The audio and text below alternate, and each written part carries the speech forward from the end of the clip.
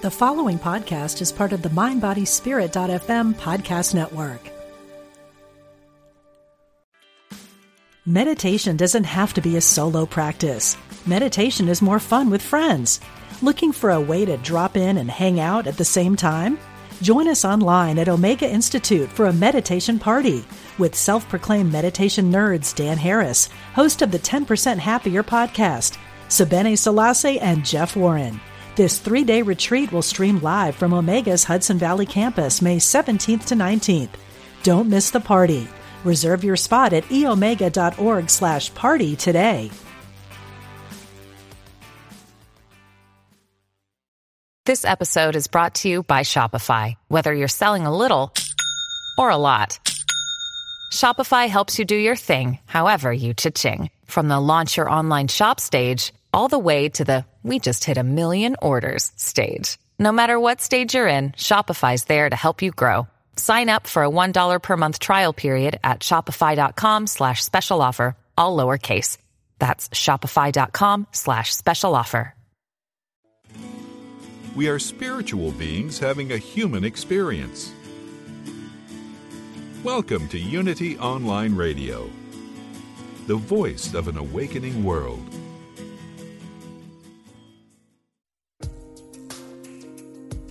Fascinating interviews and compelling conversations. Be present. The Diane Ray Show. Hello, everybody. Welcome to the show. I'm Diane Ray, and I'm so glad you could be present with me for a few minutes today, spinning around there out in the internet, the wilds of the internet. Town of coast to coast, globally, all over the place. So this is pretty cool. And I do this show live, then of course it's available for podcasts later. I push it out to all of the podcast providers. So hopefully you can grab me somewhere, Apple, Stitcher, Google Play, Spotify. We're on all of those things. So I'm glad you can join me because I've got a really cool and interesting guest here today, and we're going to have an amazing conversation. So it was funny. I was talking to my guest a little bit before the launch of the show about the book that we're going to be talking about today. And I'll say the title once, okay?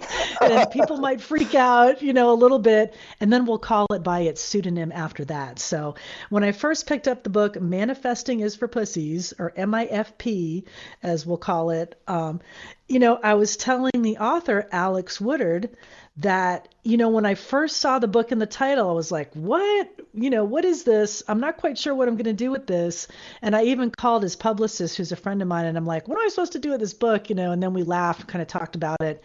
And actually, as I read it and I got into it, it's really something original and really something that needs to be shared. And I hope you guys all check it out. So it's awesome. So let me introduce you to Alex. I'm kind of jumping all over here, but I want to let you guys know who I'm talking to today. So I first met Alex Woodard during my Hay House radio days, and he's a musician, an incredible musician and a speaker.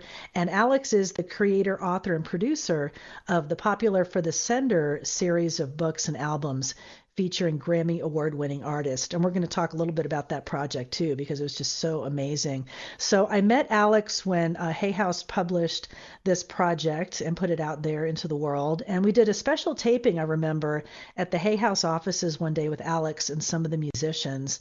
And I remember just being blown away by this project. It was just really special. So we'll talk about that too. So Alex, what I didn't know is that he's also an amazing writer, and he shares some incredible insights in his book, MIFP, Manifesting Awesome. is for you know what. So Alex, welcome to the show. I know it was kind of like a disjointed, weird intro, but this is such a cool, unique project, and I'm so glad that I really dove into it and read the book, and we'll be able to share some of your ideas and your insights with this. So this is really cool. So let me first tell people as well, now the book is written in a pseudonym of Tweety Park. So Tweety Park is otherwise known as, AKA Alex Woodard. So I thought this was hilarious when I first saw the book and the title of the author. So I have to ask you now, Tweety Park, you had to have gotten that name from one of those Facebook games where you get your porn star name. Am I correct? Yes, that's right. Although it was, we've been playing that game since I was like, 12. And so I already had it kind of ready to go. It's what is it? It's the first pet and the street you grew up on, right? So it's Right, our first pet right. was this little bird that my sister rescued from the pool in the backyard. And we named it Tweety. And I grew up on Park Avenue in Long Beach, California. So that's where that came from. That's hilarious. I was trying to figure mine because I was laughing when I saw the author name. So mine would be Gigi 39th Avenue. Oh my God. You Well, know, see, it rarely doesn't work, and even that works. Like just the Gigi is awesome. So, yeah, yeah well, it was it's a very great. creative, given kind of the title of the book and where I was going with it. It seemed like when I first started writing it, it was more kind of a series of like observations that turned into rants, and it felt like it was this alter ego. It was this other voice in me that I know everybody's got, that little voice that's kind of running and observing all the time, but they often don't say what they are observing. Tweety. So I thought it would be appropriate to have like this entire project and this book go under a pseudonym, because it is kind of like an alter ego, right? It's still me, but it's just a different side of me. And obviously you referenced For the Sender earlier, and it's written in an extremely different voice than the For the Sender stuff. So I wanted to to kind of have a degree of separation, because if you pick this book up thinking you're going to get exactly what you got with the For the Sender books, which people really liked, you're going to be in for a bit of a shock. So that's where the pseudonym came from. Absolutely. It's a totally different voice from For the Sender, like night and day. And being in radio as long as I have, I totally get the comfort and anonymity of a pseudonym. And I've used various pseudonyms, over the years in different radio incarnations. I mean, mostly I've been Diane Ray, but even Diane Ray is kind of a made up situation. Although Diane is my real name, my given name, my real like legal last name is totally different, So it does kind of give Right. you a sense of anonymity. And of course, working with people in the radio industry, I've had friends like, Johnny Fever, stuff like that. Yeah.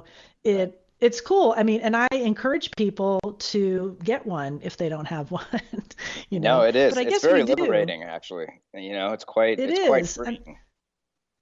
And I think we kind of have that in a way with, all of the social media and everything. Everyone's got a handle or a Twitter name or something like that. So the world may be on to the freedom and fun of having the pseudonym. But what's interesting about the book, I mean, I don't know if you're committing marketing suicide or if it's marketing genius to come up with that title.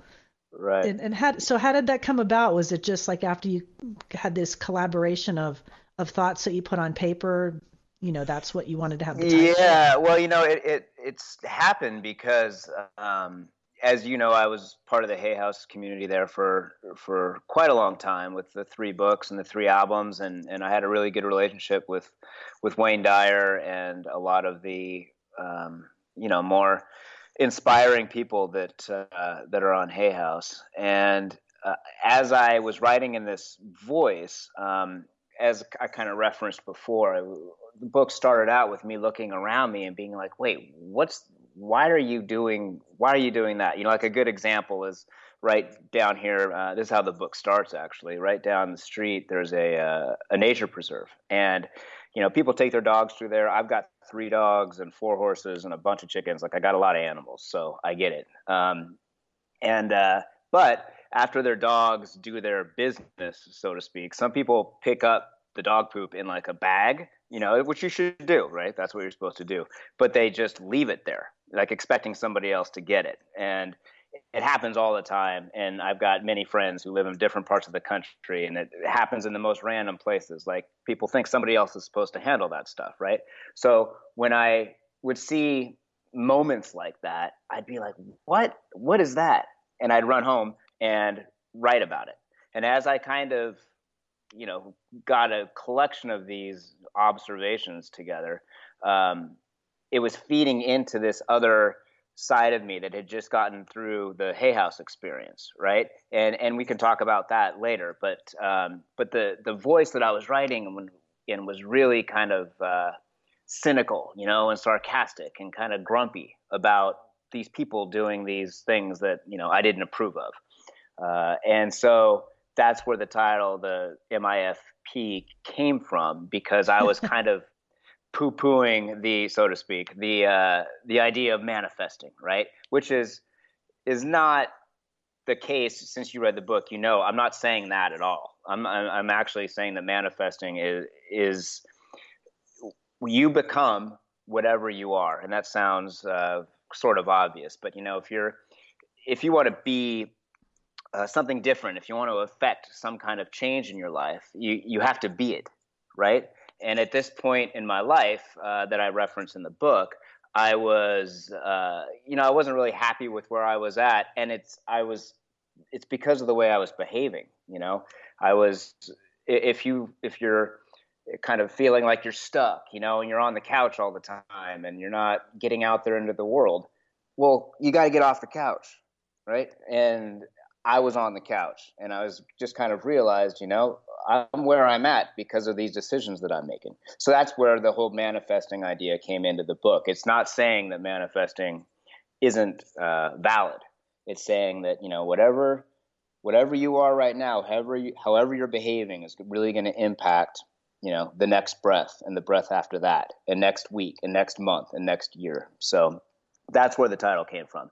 And I also reference cats, as the title is a euphemism for cats, and I kind of go back and say, wait, I'm not talking about the bad word here. I'm talking about cats, and I know many people who are cat people, so everyone just relax. All I'm saying is that cats kind of do their own thing, and they slink through the world, and they decide who they want to be friends with and who they don't want to be. They've got a very unique way of being as opposed to dogs. And so that's where that reference came from.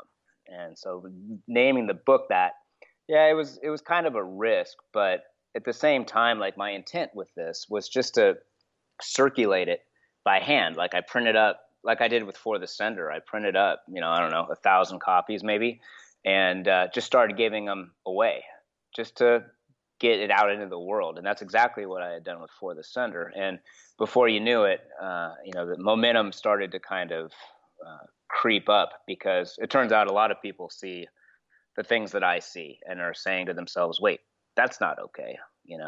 We live in this kind of culture now where everything has to be okay. Like, everybody's behavior we have to approve of it all. And the book is kind of taking a stand and saying, you know what, some stuff just isn't okay. And, it's okay to make a stand, and you can call it a judgment if you want, but we can all kind of agree that you probably shouldn't leave bags of dog poop out in the nature preserve. That's well, kind of I can definitely agree with that. Yeah, that's just common courtesy. I mean, and it's so funny when you open with that, when I started getting into the book, and I lived in Austin for a year. This is a while back, like maybe 20 years ago. And I actually called the city because people were leaving dog poop like on the trail in the city. Right. And I complained about it because it bothered me so much. And I do notice when people leave it like a gift wrap package that you're supposed to, do something with. So it's so funny that you're calling that out. I love that. And I love the many insights that you share in the book are really fun. And I know that we've got to be, close to the same age. I might be, a few years older than you, but I totally related to a lot of the insights and the attitude that you share. And the book is described as a raw, vulnerable story of Gen X midlife fatigue. And I'm like, oh yeah, I'm feeling the Gen X midlife fatigue.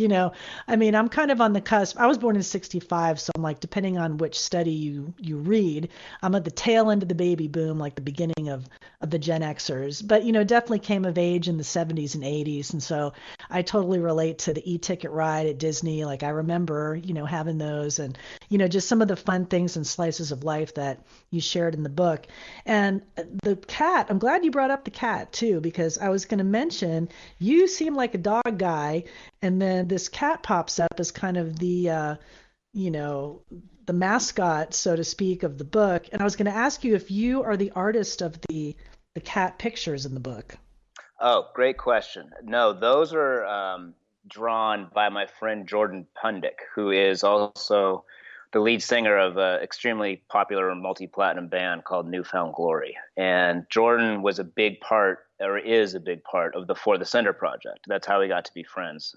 Is I recruited him for that, and over the last 10, 12 years, we've gotten really close. So he's the singer of this band, but he's also an incredible artist. And so I had talked to him about this and said, I got this idea for this book. What do you think? And he said, man, I could definitely, draw some of those scenes for you, like the one we just talked about, right? And with the dog poop in the nature preserve. He illustrated all of this stuff, which is awesome. And it was his, the cover of the book is a cat. Because of the title, with a little wizard hat on, and that he came up with that, and I thought that was so brilliant. So he lent his talent to I don't know. I think there's got to be like 20 or 25 drawings throughout the book that are pretty special, and it was kind of his vision of what I was writing about. So I figured, this is a unique kind of book anyway, so I'll include these drawings too, and I also make up words as I go along in the book, and I defined those. So I make up these words. Like I have what was one, like text gap, right? That's when you are driving and you see somebody next to you or in front of you or whatever who's texting on the phone, and they leave a couple car lengths minimum between them and the person in front of them, right? That's like this big old gap that doesn't need to be there. So I call that a text gap, which I define in the books. So I just had fun with it. You kind of referenced what I was going for as far as talking about my childhood in the 80s, right? All these references of this time when we were growing up. And the whole approach to the book was so different than the For the Sender series. It was about not taking myself too seriously as I was writing it. The person in the book, my alter ego, his problem is that he's taking himself way too seriously. But me as a writer, I got to have fun with it, which was really liberating for me. It was, I wouldn't say it was never intended to be released like this, but once I started, like I said, kind of like I'd even send out the little vignettes that I was writing to friends and to, people I thought might think it was funny or might relate. And the response was so strong. That's why everything came together into this unit, this one kind of cohesive piece that is the MIFP book. And there'll be another one too. I'll do another one after this because the response has been so strong. So my talking to you now is kind of the first getting it out into the world in a broader sense, and I talked to a mutual friend of yours of mine, and she thought, Diane might love it. And I'm really glad that you gave it a chance, right? And you got past the title, as it were, and got into the meat of the book, because that was my whole intent. My whole intent here is to kind of challenge you a little bit at the start. But then as you get to know me and the character in the book, I think that you see a lot more heart, right? There's a lot of heart in this book, which you might not have guessed by just looking at the cover. No, I definitely found a lot of heart in the book, and I really enjoyed the vignettes and the stories, once I got into it. And, and tell your friend that the drawings are super cute too. I love the cats. The cats in the book are great. Now, I want to explain to the listeners if people are feeling like a little confused or maybe like, what's going on here? So I want to just tell people a little bit about the For the Sender projects and what that was, because Alex is, like I mentioned in the beginning, an amazing, working musician. He has been for years, and he created this incredible project called For the Sender. And can you just explain a little bit about that? Absolutely. You got a dog in the background. Oh, yeah, right. Well, you might hear that. We have a few of them here. Live radio, it happens.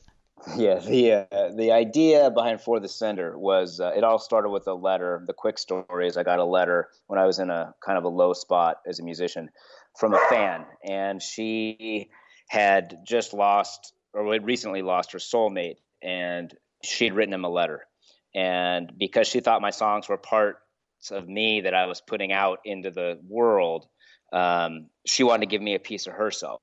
And that was this letter that she had written to her soulmate, and he had since died, but she wanted to tell him where she was at and how she was doing, and she hoped things were good where he was. It was a really beautiful letter, so much so that I was compelled to write a song about it with a friend of mine. And that one song about that one letter turned into this entire project where we take people's letters, and we write songs about them. And then we donate the proceeds from the songs to causes that the letter senders choose, right? So that's why it's called For the Sender. And I take the songs and the lyrics and I wrap the backstories all together into a book. So when you get like a For the Sender book, you actually get the book and the music all together. It's this sort of a different way of getting stories out into the world. And I did that. I don't know. I think I got like 4 letters, and I did 3 songs about each one of them, with a bunch of friends here in San Diego, and wrote this book around those songs and those lyrics. And then we did a benefit show at La Paloma, which is an old historic theater here, and I had the books there just to give away. And that's how one of those books ended up into she's a friend now. I didn't know her at the time. And she walked that book into Wayne Dyer's hands, and Wayne really thought that it was something different and something special. And so Wayne kind of shepherded it into a deal with Hay House, which is where I was for 3 books and 3 albums, and that whole cycle. So we still do the For the Sender events, and the shows are very popular, and it's something I've kind of got it down to like big shows every quarter. So like 4 times a year we do something pretty significant in a different part of the country, and it keeps me going. It's great. So we still get letters, we still write songs about them, and the book that we're talking about now is kind of it's a good balance to that, right? Because the For the Sender stuff is very moving, and it's very it's not sad per se, but it's definitely kind of emotionally gripping and driven, and it's somebody else's story, right? It's me writing about somebody else's story for the most part. So this book that we're talking about now was me writing about my own story, which was fun to do. It was something I hadn't done, ever really, definitely not in a published sense. So right, and very different. Well, what I was going to say is, what's so cool about both of these projects, and I urge people to check out the For the Sender projects if you haven't heard the music or read the stories. It really is heartwarming. I mean, it really does tug on your heartstrings. And what's so cool about the For the Sender, and also for the Tweedy Park book, the Manifesting book, is that things kind of happened, very synchronistically, right? Just the way they were supposed to. I mean, is Absolutely. that how you felt when it came together? Oh yeah, and you can see that much better 2020, right? Like a little bit further down the road when you look back. But yes, there's definitely kind of there's like a trusting the process element to it. And as I said earlier, when I first started writing this book, it was very let's turn that off. It was more kind of a series of rants, and it wasn't really delivered in any kind of cohesive narrative, right? And as I, played with it more, like when you're writing, you go in and out of a lot of different, at least I do when I'm writing, a lot of different vehicles, right? As far as how you're going to tell the story. And the one that I finally settled on was the one that's the most authentic to me, the one that's most about me. And I thought that it started out, to be honest with you, like Tweedy Park started out as I had this vision of some lady living in a trailer park in her, mid to late 60s, smoking a cigarette, looking around at all this, what the world's come to, one of those things, and saying, God, what is this about? That's how it started. And as I wrote more, I realized, what, I'm really writing about myself here. And so I'm going to be a little more honest about it. And so I was, as you know, in the stories that I tell, I'm very honest and very open and very vulnerable about kind of what formed me. And that's a big part of this book that wasn't there initially. And that is definitely a 2020 thing. Looking back, this is what it's supposed to be. And had I put it out, a year and a half ago when I thought I was done, then I wouldn't have been able to, have something that resonated as deeply with me. And the truth is, as you know, when you write personally, it becomes a lot more universal. It's that way in songwriting. It's that way with books. It's that way with just about anything creative. When you make it really personal, it's like a strange, ironic mirror. It becomes that much more universal. So I'm happy with where the book got to. That's for sure. No, I love it, and I hope people check it out and give it a read because it is very raw. It's very honest. It's very real, and I think that is going to resonate with people. They're going to see that, this is a piece of you, like a part of you, very authentic, and I really enjoyed it. More than I thought. From when I first picked it up and read the title, I was like, what? But it's personal, kind of essays in that form, different stories and feelings and ideas that you've had. I mean, I was curious of what some of your favorite authors were growing up and maybe how that might have influenced you in writing this. That's a good question. I think that as soon as I was old enough to understand where Steinbeck was coming from, I really loved him. I think that when you're in junior high reading Grapes of Wrath, you don't necessarily get it, right? You get it later, but not that young. But a lot of the storytelling elements were more, this is going to sound crazy, but Stephen King, I was a huge Stephen King fan when I was very young, like 9, 10, 11, and when I really started reading a lot. And I devoured everything he put out. And the way that he writes, he tends to write in very short vignettes. His chapters generally are short. And he's got a great book about writing, actually, that I just read. If anybody's aspiring out there, it's fantastic. But anyway, he was kind of the master of this storytelling in short form, but as part of a narrative, right? As part of like a big novel. His chapters are short. And as a reader, I feel like that really keeps you engaged, it's just even from the visuals perspective, right? You don't look at a page and see like, whoa, we got some music going on. Right. Yeah. That would catch your attention. We're going to take a short break and we'll talk more about your influences, more of what you were thinking as you were writing.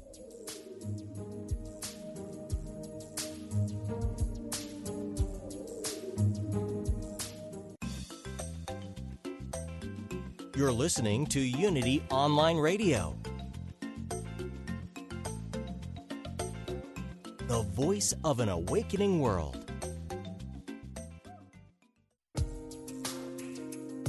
Welcome back to Be Present, the Diane Ray Show. Welcome back to the show, everybody. I'm so glad you could join me at this particular moment in time. I'm one of the dinosaur diehards that still believes in live radio, although many of you listening to the show will be listening later on to the podcast, which is cool too. So at any rate, we are continuing a conversation here. I'm talking with Alex Woodard, who has written an amazing new book under the pseudonym Tweety Park. And I'll say the title one more time: Manifesting is for Pussies. MIFP, as we will call it moving forward. And, during the break, I just chatted with Alex real quick about his experience of, coming from as a rock musician, working musician, you're touring around, traveling with a bunch of guys. Then you put this project together that lands serendipitously into the lap of one of the leading self-help teachers and publishers, or speakers of our generation, Dr. Wayne Dyer. And Wayne fell in love with your book and your project, kind of took you under the wing. And then next thing you know, you're on stage with Dr. Dyer at one of these big self-help conferences. And I have to ask, what was that like? What was going through your mind at that moment? It was surreal. because as I talked to you about, and I actually thinking about it, I wrote about it in one of the For the Sender books. Like the first time that I saw Wayne was on a PBS special, like so many of us do. And I was living in Seattle and I was trying to make it as a musician. And God, I don't know, this was probably mid 90s. And he was saying on this PBS special, don't die with your music still in you, right? That was one of the tenets that he was highlighting. And I was watching that going, oh my gosh, I've got music in me. I don't want to die with it in me. Okay, what do I got to do? It was one of those moments that I'm never going to forget. And then fast forward 20 years, and I think we were in DC, and maybe there was 4,500 people there, maybe 5,000 people. And I'm on stage with Wayne, and like surreal isn't the word, because there was it's like something much deeper than that, because I became such a part of his world for a brief time, and he became such a part of mine. I produced his daughter's album, and we wrote a song about a letter that one of the daughters had written to him, and his other daughter, Sky, sang it, and we performed that live on his last PBS special. And it turned out that first book that I had written that he fell in love with, the first For the Sender book, ended up inspiring what would be his last book. And so we had a really special relationship. And he was, as we and I were kind of talking at the break, he was very human. And that was the beautiful thing about him, is he took all this wisdom and from his own failings as he looked at them, or he would take wisdom from all these different sources and apply them to his life and then put them out there for us. And he was incredible at that, an incredible storyteller. Like, I would go and see him every time we would do these events together. Obviously, I'd be in the audience watching him. And even if he was telling the same stories, it's still, the time went by, 2.5 hours went by like 20 seconds. And then he was, for me, we were kind of talking about his humanity. I mean, I remember in Miami, I'm trying to remember now why we went up to his hotel room, but I think me and one of his daughters went up to talk to him, or just to hang out. And he was just hanging out. He was a big basketball fan, and he was literally hanging out in his boxers on the couch watching a Miami Heat game. And he just said, sit down next to me and, let's just watch the game, which we did for like an hour. And I forgot, even then I'd forgotten why I was there in the first place, because, Wayne's in his boxers and we're watching basketball. and that was how, it's one of the ways I'm going to remember him, because he was, there's so much humility there. And, even with the incredible impact and the change that he was making in other people's lives, he was just human. And I think that was the real beautiful part. He wasn't trying to be anything, right? He was just him. And that was really a special lesson for me. And I think that, I've got a good friendship with Sky, one of his daughters now. And it's just, he had such a great impact on everyone, but on me especially, as I got to know him personally. That was really, if there's anything about the whole Hay House experience, that 6 or 7 years, that I'm going to carry with me, it's that's a highlight of my life, is having that kind of relationship with him. When he died, I felt like, a grandparent had died. I'd never had, He was kind of a father figure, but I'd never had a grandfather per se. And they were all gone before I was born, and I felt like he was that guy to me, So, and not a day goes by that I don't. Role. Yeah, exactly. He doesn't pop into my head somehow. Well, he definitely loomed large, for a lot of people, and was a huge influence. Helped so many people with his books and writings, and you got to have kind of a unique experience. Working with him. And he was just such a cool guy, and I really think that there's not anyone to take his place. It kind of makes me sad that not. I don't see any other real teachers in that vein anymore. And I don't know, maybe some, there's always hope, like there'll be some new people that'll come along, that are really that authentic and really care. But he really did love people, and that really was his passion. You know, he really wanted to help people find, you know, their music, and it wasn't just a bunch of crap. You know, he really was sincere, you know, and he really did want to help people I think with that. that his deal was very I kind of can compare it to the book that we're talking about, the Manifesting book, now a little bit. I talk about it in that, not in reference to Wayne, but the reason that I think that, you know, you're not seeing somebody come up to replace him right now is because Wayne wasn't curated.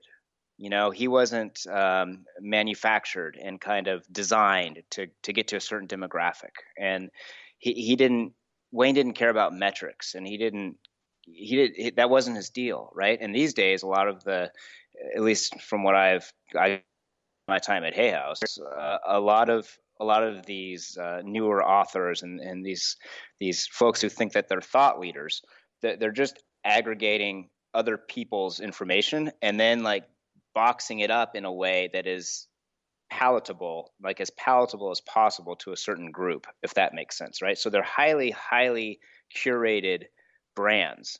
They're not people. Wayne was a person, and kind of what you saw was what you get. And unfortunately now there's not, you know, there's so much influence, you know, like impact on I don't know, people try to get their brands together and their images together before they get their actual message together, right? So it's almost like the message doesn't even matter. It's kind of more about the image. And so, I mean, that's my take. Like Wayne was really, really, as you just kind of said, authentic.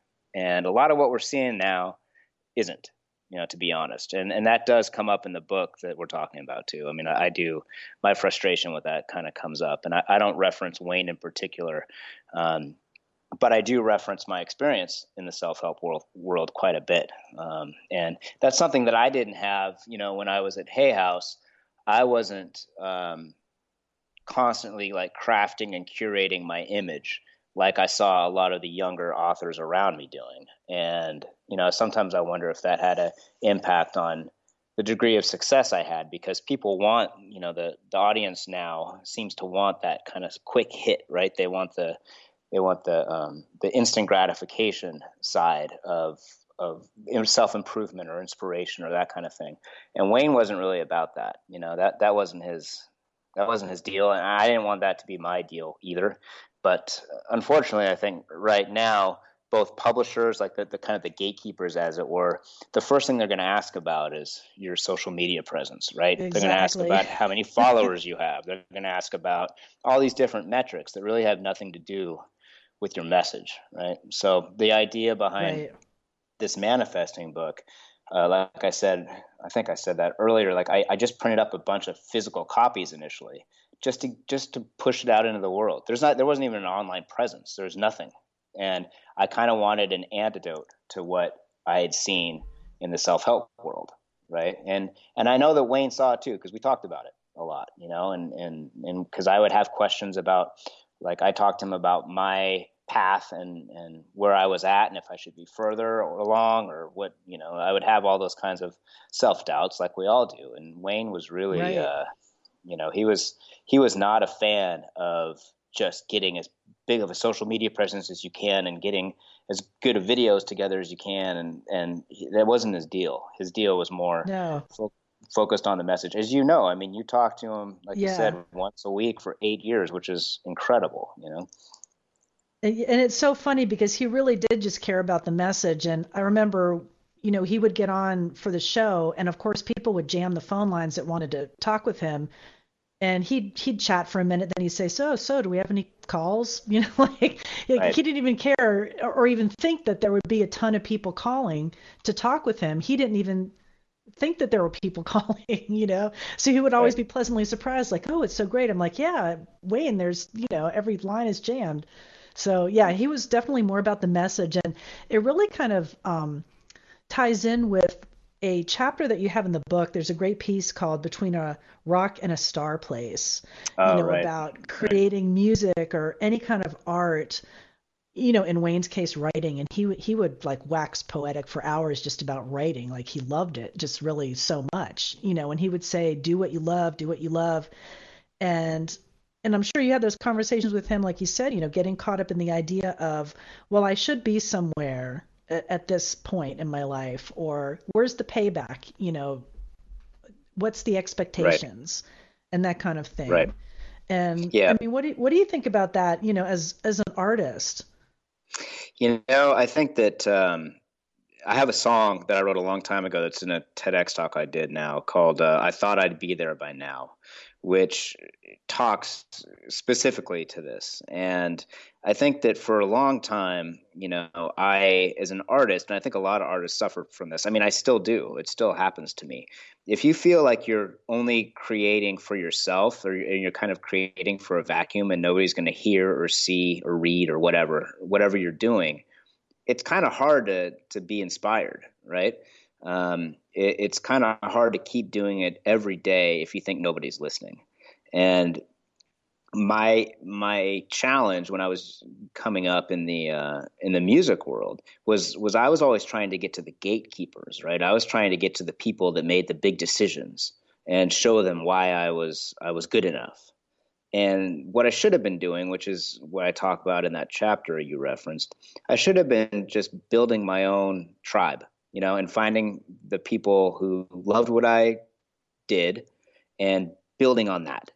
And it was a little tougher back then. The internet wasn't quite, social media certainly wasn't what it is now. But I think I could have been more creative in finding that audience myself. And Wayne was really good at that. That's how he started. I'm sure you heard the story. I mean, most of us have, but we would talk about it in those hotel rooms afterwards about him, going around with his books in the back of his car. And Right. it sounds like a cliche, but it's not. That's what he did. And he, a great lesson that I learned from him, actually, which is also kind of relates to the book, is that you don't necessarily get to choose your audience, right? You put it out there, and you see where it resonates and who loves what you're doing. If you're a painter, you don't get to choose who loves what you're painting, right? If you're a sculptor, you don't get to choose that either, but you have to get it out there. And then once you see who's resonating and who connects with what you do as an artist, you build on that. And that's what he did. Like, he had this amazing, it's such a great story. We don't have time to go into it now, probably, but the essence of it is he thought he knew what his quote demographic was when he wrote that first book, that Your Erroneous Zones book, right? He thought he knew Right. who he was writing it for, and somehow, Louise Hay got her hands on it and photocopied a bunch of copies and started giving it out to the people that she was working with in the gay community, right, back in the 80s. And no, it was the late 70s, early 80s. And Wayne tells the story, like he would go out, he went out on his first book tour, and there was like 3 or 4 or 7 people. And then all of a sudden it started building and building and building. And it was this audience that he didn't expect, right? That had come from Louise Hay's work. But he went with it. And his biggest lesson when I was kind of down on, not enough people coming to see me play or whatever, was that, you don't get to choose that. You just have to put yourself out there. You see what happens, and then the doors will open, and as they open, you walk through them. And it's a lesson that Right. I need to keep reminding myself of, because it's definitely in this age, like we just kind of talked about, like identifying your demographic and marketing just to them, and curating your image just to fit that.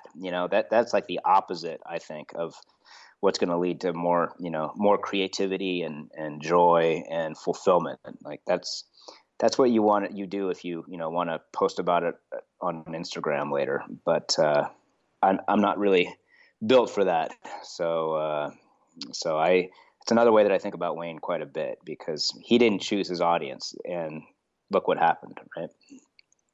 Right. Well, it's such a great lesson. And the other lesson that kind of comes out of that, which is something that I remember Louise saying all the time, is like, when you're going in the right direction, people come to you, doors will open, and like you said, you might not choose that. That might not have been what you thought, but then it could open up to something incredibly wonderful that you'd never even thought of, that could That's happen. right. Like I'm sure you never thought you'd be on stage, with No. Dr. Wayne Dyer. And, I mean, and I kind of saw this as something that resonated with me throughout reading your book that I'm sure you could relate to. Like if I look over my own trajectory, in life, like when I had started out, like I was just a big music fan that had no music talent. So the closest thing I could do is try to get on the radio and play music, and then I'm like, oh, working for rock stations and stuff like that. If you'd have told me then, well, you're going to be hosting shows, talking to self-help leaders, and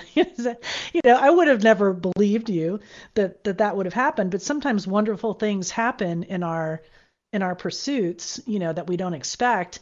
And like Louise would say and Wayne would say, things are coming to you, and go with it, and be accepting and allow, allow those things to happen, and beautiful things can come your way. So, and it's interesting now, like and I think sometimes it takes getting a little bit older, and you touch on that theme as well in the book, which I could definitely relate to that too, since we're all getting older, right? But sometimes that perspective comes full circle, very clear. You get that clarity as like you look back and you're like, well, I'm not really where I thought I was going to be, but where I am is pretty cool too.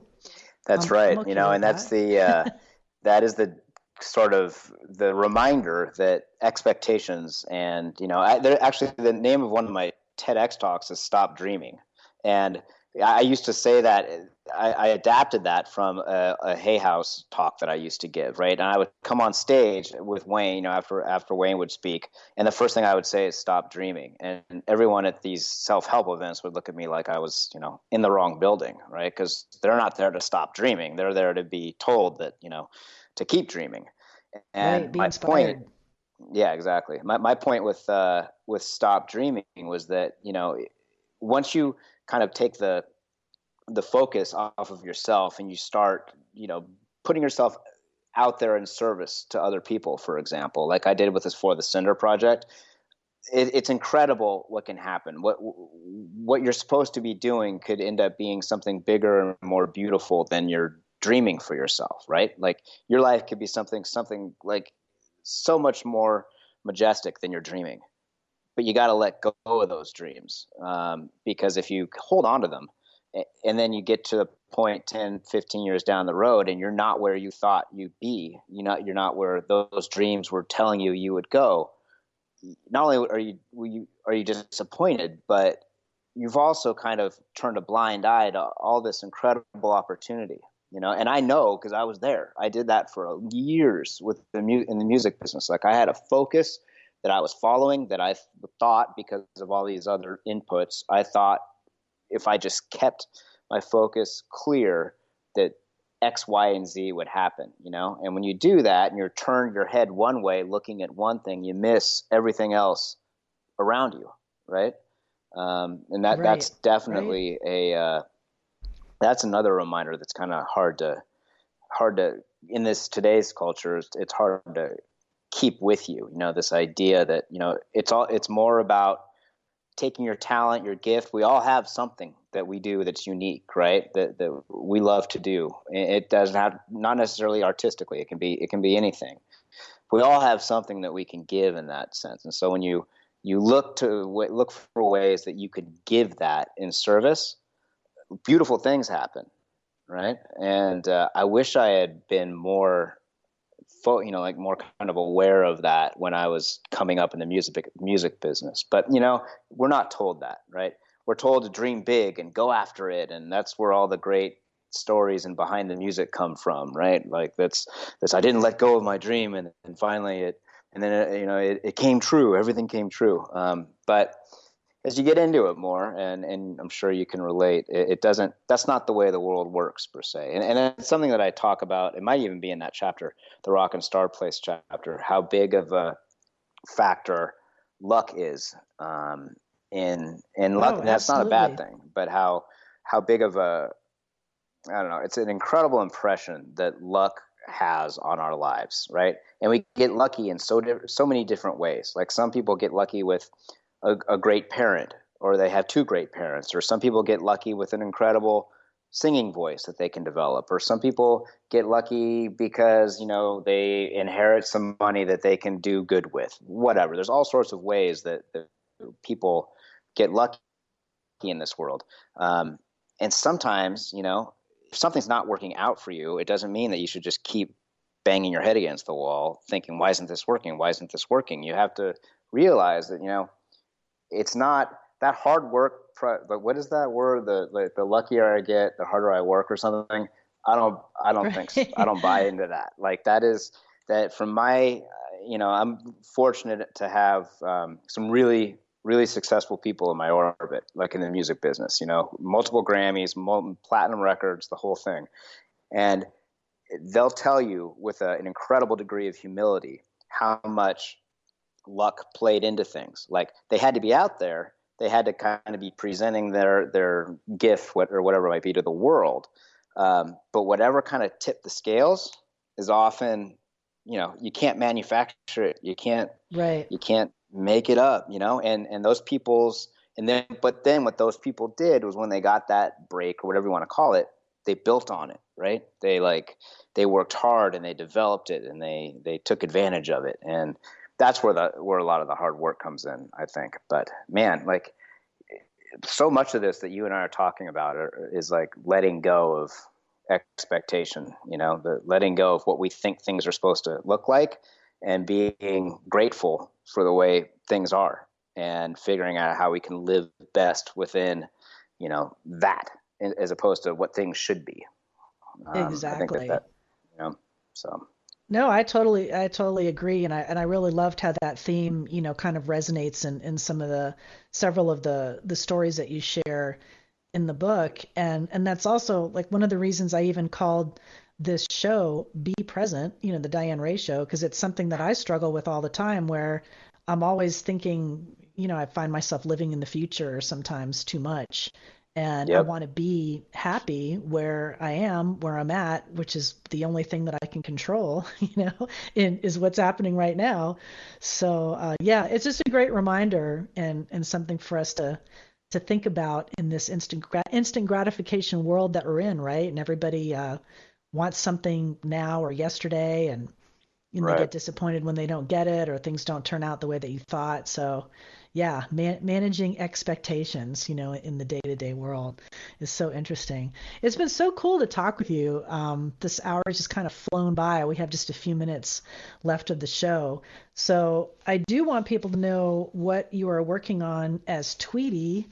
If you do have another book coming out, you said you're working on another series of essays.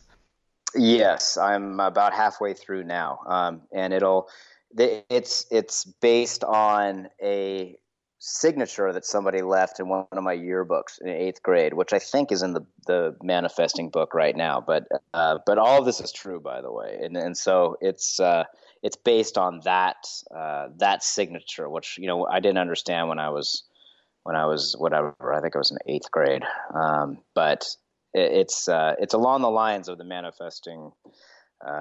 This manifesting book. It's very much. I don't think it'll have the same. Well, it's just the next part of the narrative, right? It's what happens next, and so it's going to continue to be these observations that I'm seeing, but it's also playing into this For the Cinder project that you and I talked about, and how that all kind of came to be. It's fun for me to do because this is, like we said, it's alter ego. So I'm at some point I'm going to make the alter ego and me meet up. It kind of happens in the book at the end of this book that we're talking about, but I'm going to make it happen in kind of a full circle kind of way. Probably in this book that I'm working on now. It's just a lot of writing and editing and writing and editing and writing and editing and letting it show itself. So.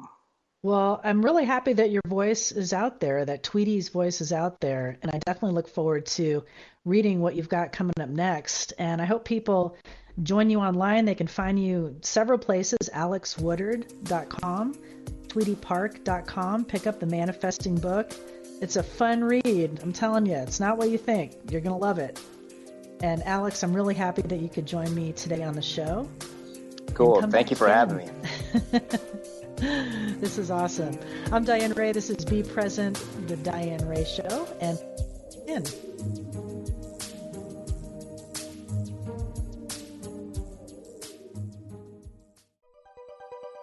Thanks for listening. This is Unity Online Radio, the voice of an awakening world.